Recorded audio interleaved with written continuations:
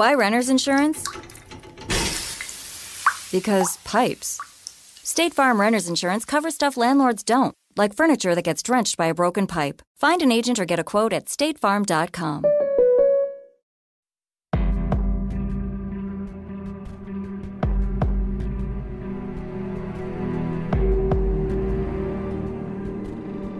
Hello everyone and welcome back to Insight. I'm Ali and here with me as she is every week, well for the next few weeks anyway, is Charlie. How are you? I'm doing great. How are you? It's not so cold here anymore, and for anyone who knows me, I don't wear winter well, and we're at the end of it now and the end of the sickness that comes with it, so I feel I see the light at the end of the tunnel. Now, before we start this week's episode, there was a recent resolution in a case we covered for the March Patreon bonus episode. A few days ago, the body of Brian Barton was found within a mile of his apartment near a church by volunteers, and they were clearing away shrubbery. Police don't suspect foul play in this case, which leads us to believe this was a suicide. Our thoughts and prayers are with Brian's family and friends during this time. Today we are discussing the 1991 disappearance of Ben Needham, and this was a listener suggestion from one of our favourite people, Rosie from They Walk Among Us podcast. Ben Needham went missing at the age of 21 months in Kos, which is in Greece, and this would become one of the longest missing persons cases in British history. Kerry Needham and Simon Ward met when they were quite young. They were two crazy teenagers in love. They were 18 and 19 when Ben was born. But their relationship wasn't the smoothest. There were breakups and makeups. When Kerry was 8 months pregnant, Simon left without warning and he didn't come back. Ben Needham was born October 29, 1989 in Sheffield in England, and Simon wouldn't see Ben for many months after he was born. But Kerry had extremely supportive parents, and Simon's parents also had a big role in Ben's life right from the start. Simon and Kerry eventually do get back together not long after Ben's first birthday. And in Simon's defence, he does try to right the wrongs that he did. He gets a job and he gets them a small apartment. He proposes to Kerry, which she accepts. But in Kerry's words, it just wasn't the same again. But she kept it together. She stayed with Simon for Ben and for their little family. In July of 1991, Ben was on holidays with his parents in Kos, and that's where his maternal grandparents had immigrated to. In the little village of Iraklis, and I say holidays, but it was really more than that. They had planned on moving there, but Simon had gone back to England. He wasn't as happy there as Kerry and Ben were, so he returned to England to get a good job and to get them their first real house. Kerry said that those were the conditions that needed to be met before she would uproot Ben from a place that he had quickly grown to love, and before they'd go back to England. Now, before we get further into the story, a word from our sponsor this week, Blue Apron. If you spend a lot of money at restaurants or high-end grocery chains, you can now spend under $10 per person for a delicious meal. Sharing the duties researching, writing and recording Insight and helping with Insight Junior, as well as looking after 3 very active children, I'm too busy to cook complicated meals. Not only that, but I'm not the most competent of cooks. I'm best at sticking to podcasting, to be honest. In the past, I haven't really tried to learn new recipes or try new things because I was worried about it tasting horrible and then I'd waste food. However, Blue Apron makes it extremely easy, stress-free, and makes cooking actually fun. They offer easy-to-follow instructions with photos of every step of the process, and they have labelled packages for every part of the meal. After cooking a Blue Apron meal, you'll feel like one of those chefs on TV. Some of Blue Apron's featured upcoming meals are whole grain pasta and summer vegetables with heirloom tomato caprese salad, and basil pesto chicken with summer vegetable panzanella. You can check out this week's delicious menu and get your first 3 meals free with free shipping by going to blueapron.com/site. You will love how good it feels and tastes to create incredible home-cooked meals with Blue Apron, so don't wait. That's blueapron.com/site. Blue Apron, a better way to cook. Now, it's within Greek tradition that children stay up late with their families till 10, 11, even midnight, and then they catch up on their sleep in the afternoon. Ben went to bed early, though, on July 23rd, and on the 24th, he slept in a bit later than usual. His father had only just left a few days before, so this excitement, this transition, it may have been catching up to him. If you read the book that Carrie co-wrote called Ben, this part's kind of hard. It's when she's talking about the last time she saw Ben. He was sitting at the kitchen table, he was wearing shorts and a t-shirt, and he was eating toast and eggs.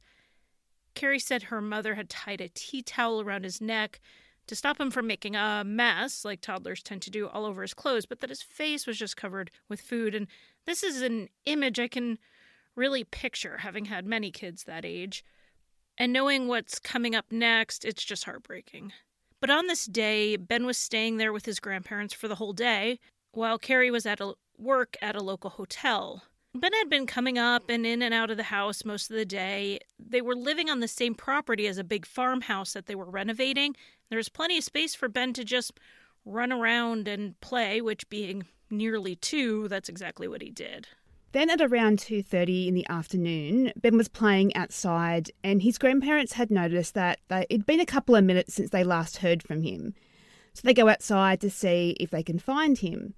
They simply assumed that he had gotten distracted and wandered off, as children of that age can do.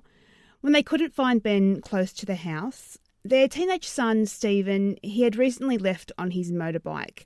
So it was then assumed that he went with Stephen. Maybe he had taken Ben to visit Carrie or took him to the local hotel for a swim. He returned a few hours later and he didn't have Ben and hadn't seen him. They again searched the farm and no, there was no sign of Ben. There was no trace of where he could have gone. And being not quite 2, you've had kids too, Charlie, they don't tend to venture far at this age. They stay close to where it feels safe. So the concern wasn't that he left the farm, but it was 110 degrees Fahrenheit or 40 degrees Celsius weather that day, and Ben could have been dehydrated and there was a real risk of death. Ben was reported missing about 4 hours after he was first discovered missing.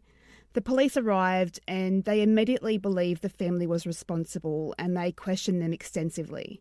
Unfortunately, this delays putting a watch alert on the airports and the docks. There was a suggestion made that the docks were to be checked for cars leaving the island by ferry, and arrangements were made for Ben's grandfather to meet the police there. However, no police officer ever shows up. Ben's grandfather makes an effort to check the cars himself as they are boarding the ship, but the light was against him. It was 2 or 3 o'clock in the morning. The glare of the flashlight against the windows didn't help, as with the angry parents not happy that a strange man was shining a light in their kids' faces and staring at them. But all of this goes with the family's belief that Ben was kidnapped, and there was a high likelihood that he was removed from the island very quickly. Which makes sense because the island of Kos is quite small and he most likely would have been located very quickly. And the fact that there was a delay in the police informing the docks and the airports to be looking for a small, young, blonde boy, that might have actually damaged their chances of finding him if that's what's happened. So before we get further into the investigation, ad from our other sponsor this week, Link AKC. Guys, you know how much I love my dog Lacey, and I'm always on the lookout for fun, new things we can try. Well, I discovered this amazing new collar. It's called the Link AKC. And believe me, it is so much more than just a collar. It is a GPS locator, a fitness tracker, and more, all controlled through a smartphone app. I personally love the GPS locator. I have kids coming and going, and Lacey, she's a beagle mix. Her nose gets to the ground, and she's down the street in no time. We can see where she is at all times. We know if she got out that open door. We know if someone left the gate open in the backyard and she's out of the yard. And honestly, I know if my kids took her for the walk they were supposed to because I can see it right on my app. But my favorite part is the activity and wellness tracker. Sometimes it's hard to know how much exercise she needs. Link AKC tells me how much Lacey needs based on her age and activity level. And Link AKC is also super comfortable and it looks great on Lacey. You can go over to our social media accounts and you'll see the pictures I posted. Take advantage of Link AKC summer sale for big savings on a collar to help keep your dog safe, happy, and healthy. Plus, as a special thank you for supporting Insight, use code SIGHT, SIGHT at checkout at linkakc.com to save even more and get free shipping. That's SIGHT at LINKAKC.com. linkakc.com. Linkakc.com, code SITE. It would take police 2 days before any of this was done, this checking the docks and the airport. So when they finally did, a woman who worked at the airport did report seeing a boy fitting Ben's description at the airport the day he went missing. He was seen with an older boy, about 8 years old, and they spoke English to each other. Now, this lady was sure it was Ben, and she said that the way the two boys were talking and interacting with each other, she didn't believe they were related. This boy, being Ben or not Ben, was never located. The day after Ben went missing, builders working on another property in the area gave statements to police. They said they had witnessed a white car that they didn't recognize parked in the lane close to the house at around 2:30 the day before. They thought it was a Suzuki Alto or something similar. They said that the car had 3 people inside, a woman in the back seat and 2 men in the front. Again, never followed up on. A television crew would actually question the police about it many years later, and they had to admit they had never followed up on this lead or looking for the car. And these wouldn't be the only 2 sightings. In the year after Ben's disappearance, there were numerous sightings all over costs of children matching Ben's description, and they were reported to the media. But the local police, they didn't follow up on it, or it would take them months to do so. But unfortunately, this is just the beginning of where the nightmare starts for this family. They quickly focused on Stephen as being responsible for Ben's disappearance. They repeatedly tell him that he killed Ben. Stephen's motorbike had a dent from an accident from a long time before. The police would accuse him of having an accident and Ben being killed. And then they would claim that he buried Ben's body. And this questioning and accusations, they go on for days. Their attention then turns towards Simon. There was initial confusion because in Greek tradition, children take on their father's name as their middle name. And Ben's middle name is Carey's brother's name, so his name is Ben Stephen Needham. So the police had a problem understanding why he had a different surname as Simon, but also that he had his uncle's name and not his father's. Certain assumptions were made, which again was the last thing this family needed, but once they were cleared up, the police would allege that Simon took him. This was made worse by a friend of Carey's father misreporting seeing Simon after he had left to go back to England. But when Simon arrived back in Kos to help with the investigation, he was able to produce all the proof the police needed to back off that line of investigation. And this family is already going through so much. We have the police suspecting them of killing a 2-year-old, but here they are in a foreign country and they don't speak the language. Statements were taken from them, but they are written in Greek with no official translator present. The only person there to translate was a local shopkeeper that were friends with the Needhams. Now, the police don't request or arrange this. This woman had heard what was going on, and she turned up at the police station and stayed with the family at her own insistence. And the British Embassy wouldn't help either. According to what I've read, apparently it was out of their hands because the family weren't arrested for any crime, and the Embassy's line was that the local police had better knowledge of what was going on, and it'd be best to leave it to them. But the family stays on the island and continue their own search until September of 1991, when they all have to return to England due to a family illness. And I can't even imagine how hard it was for them to leave the island, knowing that there was a chance, no matter how small, that Ben was still there. This case is compared a bit to the Madeleine McCann case, which, if you want to know more about that, several other podcasts have done amazing jobs with covering it, like Generation Y and True Crime Garage. If there are ever updates or new information that comes out in the future, we'd probably cover it too at some stage. But if you want to know more about the Madeleine McCann case, Generation Y, True Crime Garage both did excellent jobs with that. In some ways, Ben's mom leveraged the Madeleine McCann case and used that to bring more resources to her search for Ben. I'm sure our listeners in the US and Australia know about what we tend to call missing white woman syndrome, which describes how the media flocks to cases that involve pretty, young, often blonde, affluent women going missing, and this extends to children. The news coverage is extensive, which creates public awareness, which in turn increases pressure on law enforcement to work the case harder. We talked about this in our episode about little Rama, who went missing from her home and saw a fraction of the media coverage similar cases had received. But let's take a child like Rama, who doesn't fit all this criteria. Perhaps they're a child of color or come from a family with a questionable background. Or in Ben's case, a family of lower socioeconomic status. The access to the media and the media interest just isn't there. I know we've said it before, we'll say it again. Independent podcasts like The Vanished and Thin Air thankfully ignore all of that, and they cover cases regardless. Thin Air's most recent episode on Unique Harris goes into this in detail, and I highly recommend you check it out. You can go ahead and just consider it your homework from us. A parallel between the Unique Harris episode on Thin Air and Ben Needham is the mothers involved. Ben's mother and grandparents, just like Unique's mother, did everything they could to make it clear that their missing loved one mattered just as much as anyone else. And specifically with Ben's case, his mom has been able to use the Madeleine McCann case as an example of saying, hey, my child is important and he's missing. We don't know what happened to him. We don't know where he is.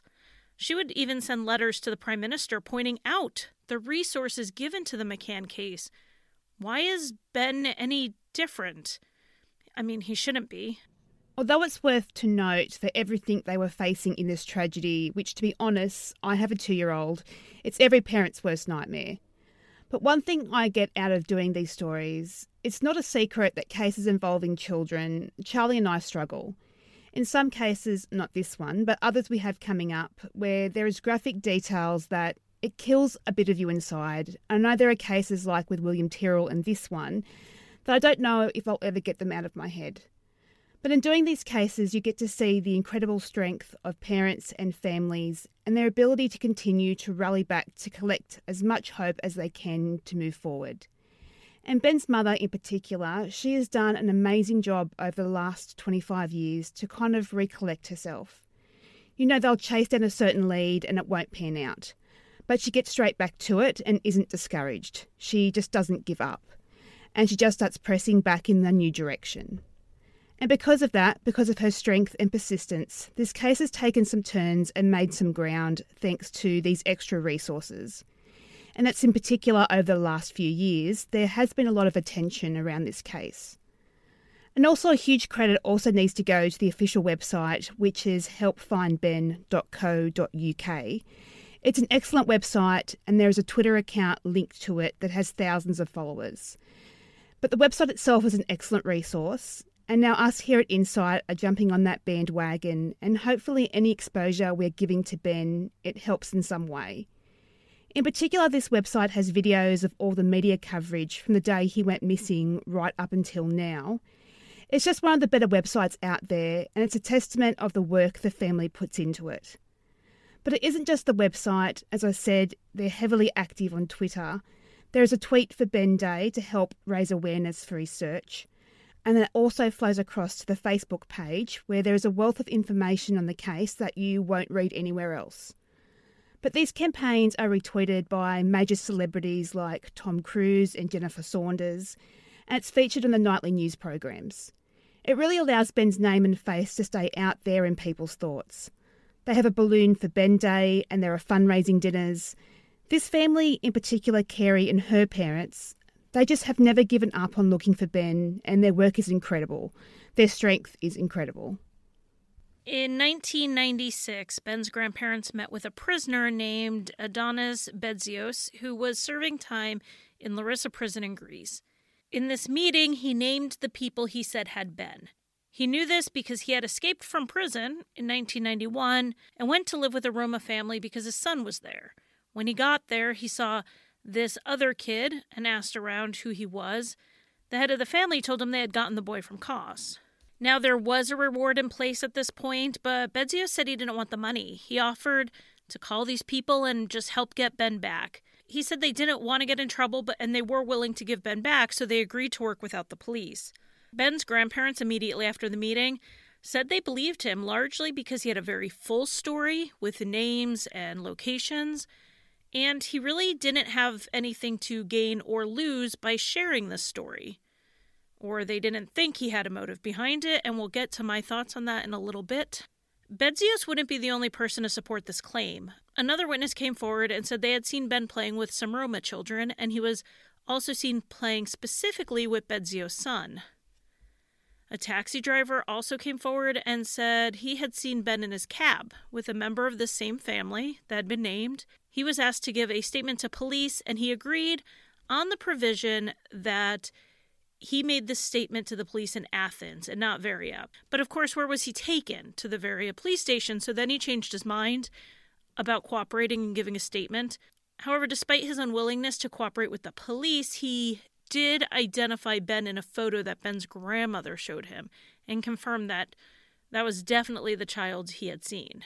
Not long after this, though, a video was leaked to the Greek media showing a little boy at the Roma camp who looked like Ben.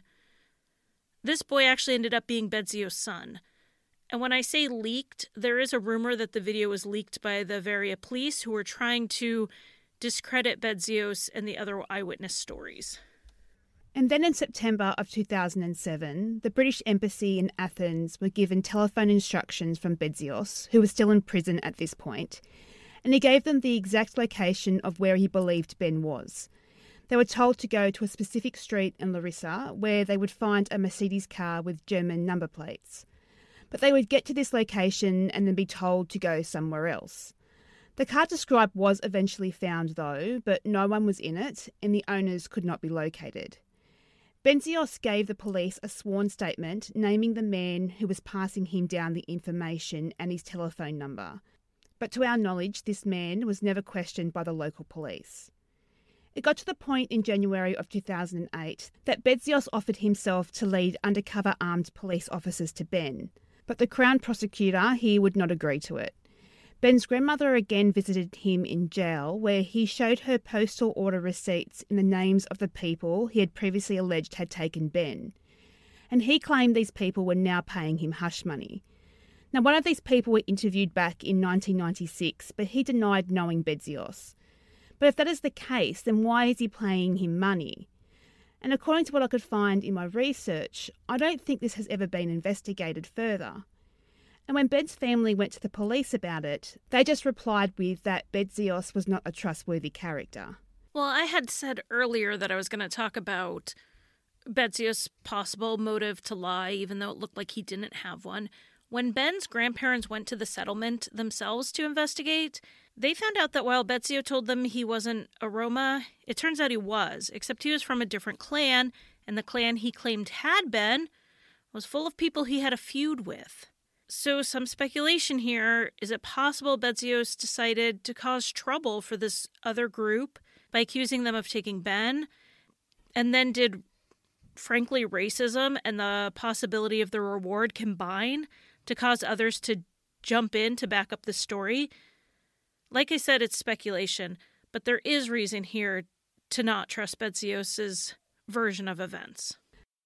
Imagine you're a 26, 27, 28-year-old man, and you might not even know or be aware that you're a missing person. That is what really strikes me as extremely difficult to solve. There's one person that did pop up. They didn't have any pictures of themselves before the age of 2, but they're eventually ruled out because of DNA.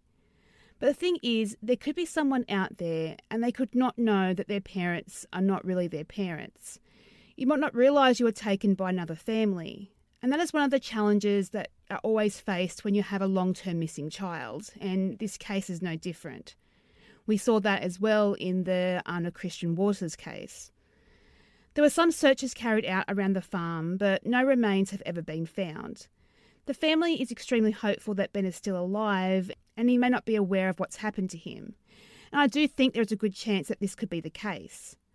For a young child, especially this young, to go missing and for them to find nothing, I believe that is a positive sign that he might have been given to a family to raise on their own. Something along those lines, and something we discussed in the Paul Fronziak episode. And that is just one theory that keeps coming up in this case over and over. A popular theory in this case, in the research we've done around it, is the potential for the Roma to be involved in Ben's disappearance, particularly given the previous statements in favor of this.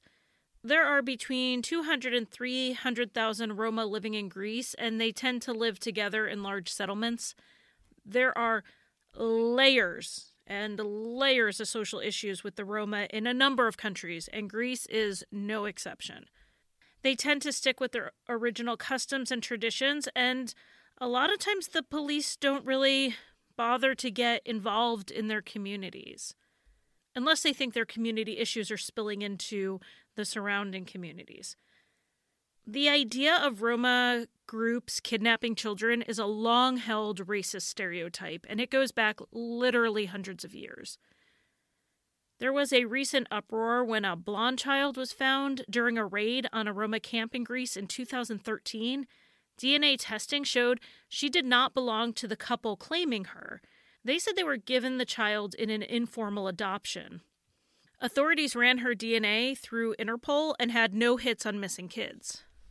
Eventually, her birth family was found, and they were Romas who lived in Bulgaria and who had freely given her to this couple to raise because they couldn't feed her, they couldn't provide for her. And in Ireland, 2 blonde children were found living with the Roma. They were seized from their families because authorities suspected they were kidnapped. DNA tests proved that these were the biological families of these children, and they were returned, but not after the trauma of being separated from their parents. It is apparently news to a lot of people that genetics are funny. 2 darker-skinned people can, in fact, have children who are fair. The Roma have been living around the world for many years, that there has been intermarriage, which would cause these recessive genes to show up. In the Lost Boy documentary, which is a great documentary, it covers the grandparents' search for Ben. You can see them go to a Roma settlement asking about Ben, and I probably counted 4 or 5 blonde or at least light-haired children and adults in the group. What has been shown is that the Roma who have been caught engaging in human trafficking or black market adoptions, because I'm not saying those don't happen, and they don't just happen within Roma communities. They do happen. But what's been shown is that they actually prey on those within their own communities, families who are in debt or destitute. Selling blonde-haired babies and toddlers in illegal adoptions does get a higher price than babies and toddlers with their darker, more traditional Roma features. And that's also discussed in the Madeleine McCann case because she was a blonde-haired, blue-eyed child. They fit into families more easy in European countries than a dark-skinned child would. But like in most cases of human trafficking and illegal adoption schemes, the ones targeted are the ones least likely to go to the police, the ones that are not likely to trigger a missing persons report and have international press coverage. I get that this idea that Ben was kidnapped and either raised by the Roma in an isolated environment and away from surrounding communities undetected, or that he's somewhere in Europe with a loving, wealthy family. I get that that gives us hope that he's alive. Unfortunately, the evidence for this theory is lacking, and it's based more on long-held prejudices than on actual facts. The other theory that's mentioned a lot is that Ben was killed by accident and in a panic buried by the person responsible. This is what the police now think is the most likely outcome to this case based on evidence that's come out in recent years. There was a lot of construction going on where he was staying on the property he was on and in the adjoining properties, and there was a lot of machinery moving around. He was 21 months. He was walking around, but he was small, up high on that machinery. Perhaps the driver didn't see him. So is it possible that Ben was accidentally hit by one of these machines and buried close to the property? This theory is mostly supported by information received by police that a digger driver may have been responsible when he was clearing the land with an excavator near where Ben was playing on the day he vanished. 2 forensic excavations were done due to this information. The first in October 2012, where they used geophysical survey equipment, forensic archaeologists, and human remains detection dogs. This search was done in an area that it was known the digger driver, who is now deceased, was working. Only in July of 2017 did police announce that one item was found in that search, a children's sandal. That sandal had blood on it, and it will be tested for Ben's DNA. The sandal was identified by the family as most likely belonging to Ben. The second search in September 2016 moved more than 800 tons of soil. Some items of interest were sent back to the UK for forensic analysis, and they did find a Matchbox car that may have belonged to Ben. Anyone who has kids knows they often have a lot of these little cars around. You know vaguely which ones they have, but you can't be sure. I think it's a situation like that. He had one that was similar to this Matchbox car, so it may be Ben's. And it also had blood on it, just like the sandal. It was announced that DNA testing would also be done on this car. And of course, we'll keep you updated on that. Though Ben's remains were not found in either of these searches or any pieces of his clothing, it was still determined to be enough to conclude that this is likely the answer. This is what happened to Ben. Ben's mother does believe that if this is the answer, there was possibly a cover-up at some point on someone's part ahead of these searches where Ben's remains were moved off-site.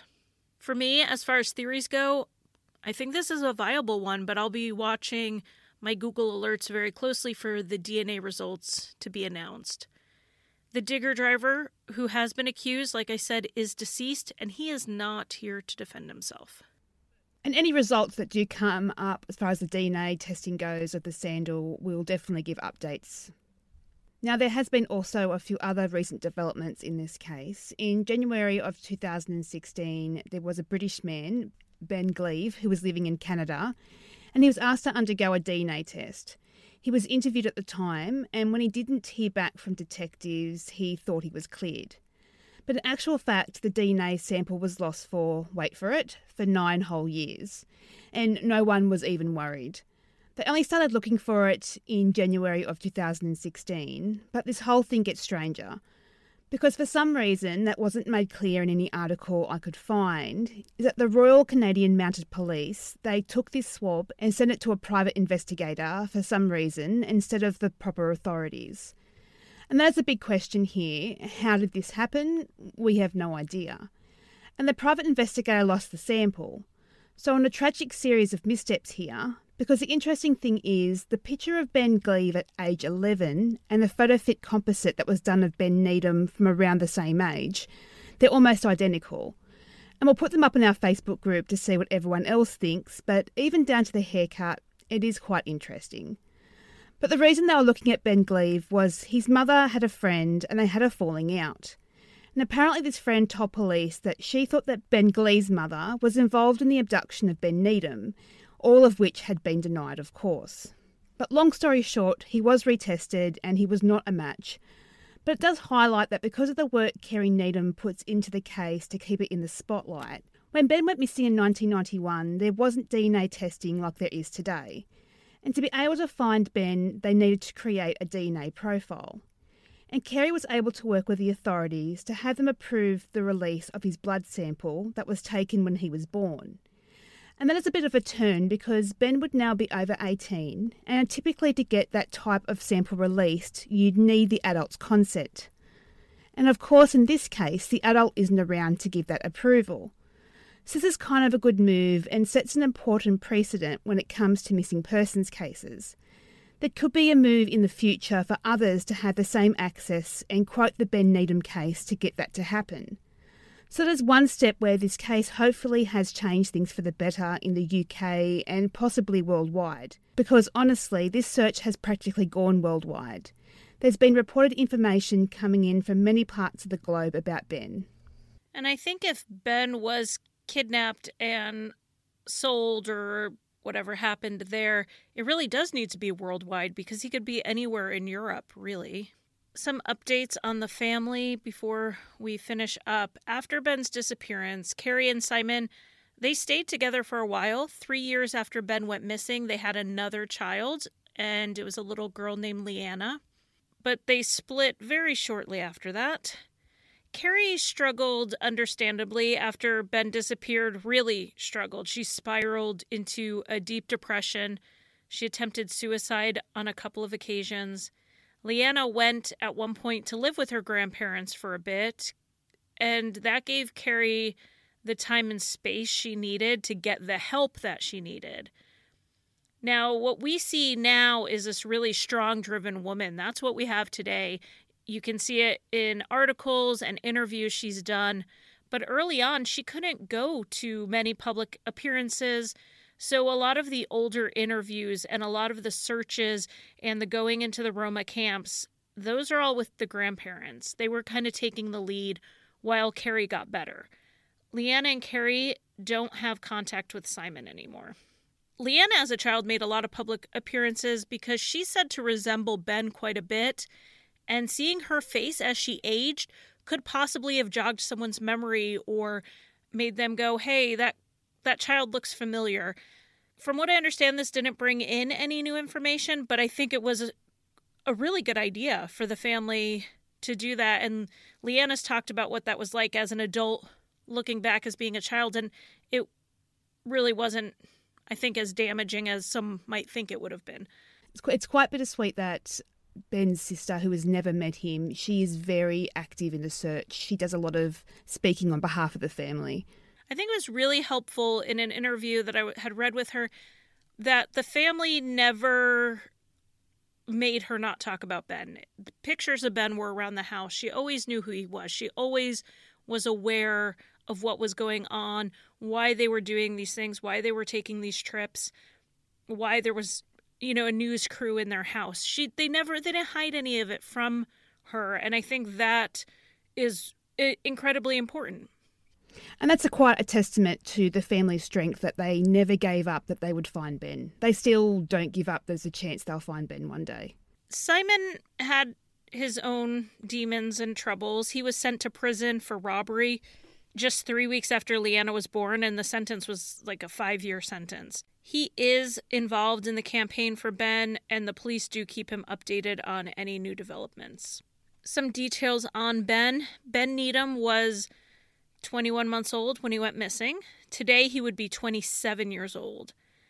At the time of his disappearance, Ben had blonde, almost light brown hair, which probably has darkened to a light medium brown by this stage.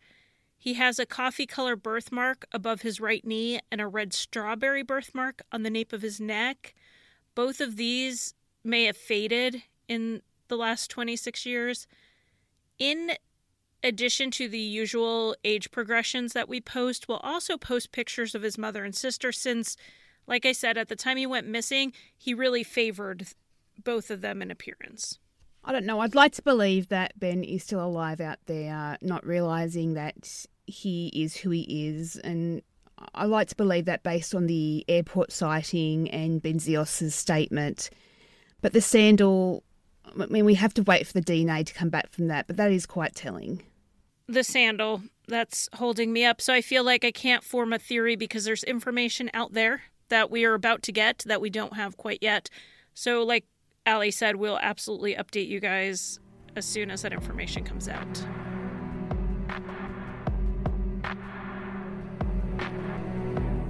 Okay, so some thank yous. Firstly, to our patrons on Patreon, and we really appreciate all the support that you do give us.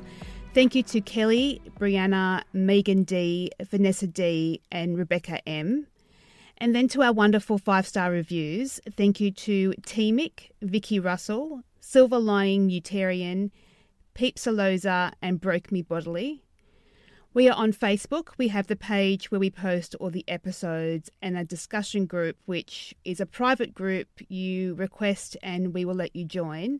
We discuss the episodes, documentaries, other podcasts that we listen to, and any other case that anyone is interested in. We are on Twitter where you can chat to Charlie, and that's at InsightfulPod. I post photos on Instagram, and that's at InsightPod. And we both respond to the emails insightfulpod@gmail.com. It may take us a couple of days to respond to the emails, but we do try to respond to everyone. We have a PayPal for a one-off donation and a Patreon, as we said, for an ongoing monthly donation. On Patreon, we have some great rewards like a monthly bonus episode, stickers, magnets, T-shirts, and a lovely thank you card from Charlie. All links are on our website, insightpod.com, and you can also listen to our episodes there, read our show notes and access some additional research. We will put links to the documentary on there as well as the age progression photos. And finally, it would mean the world to us if you would rate, review and subscribe on Apple Podcasts or if your favourite podcast app allows.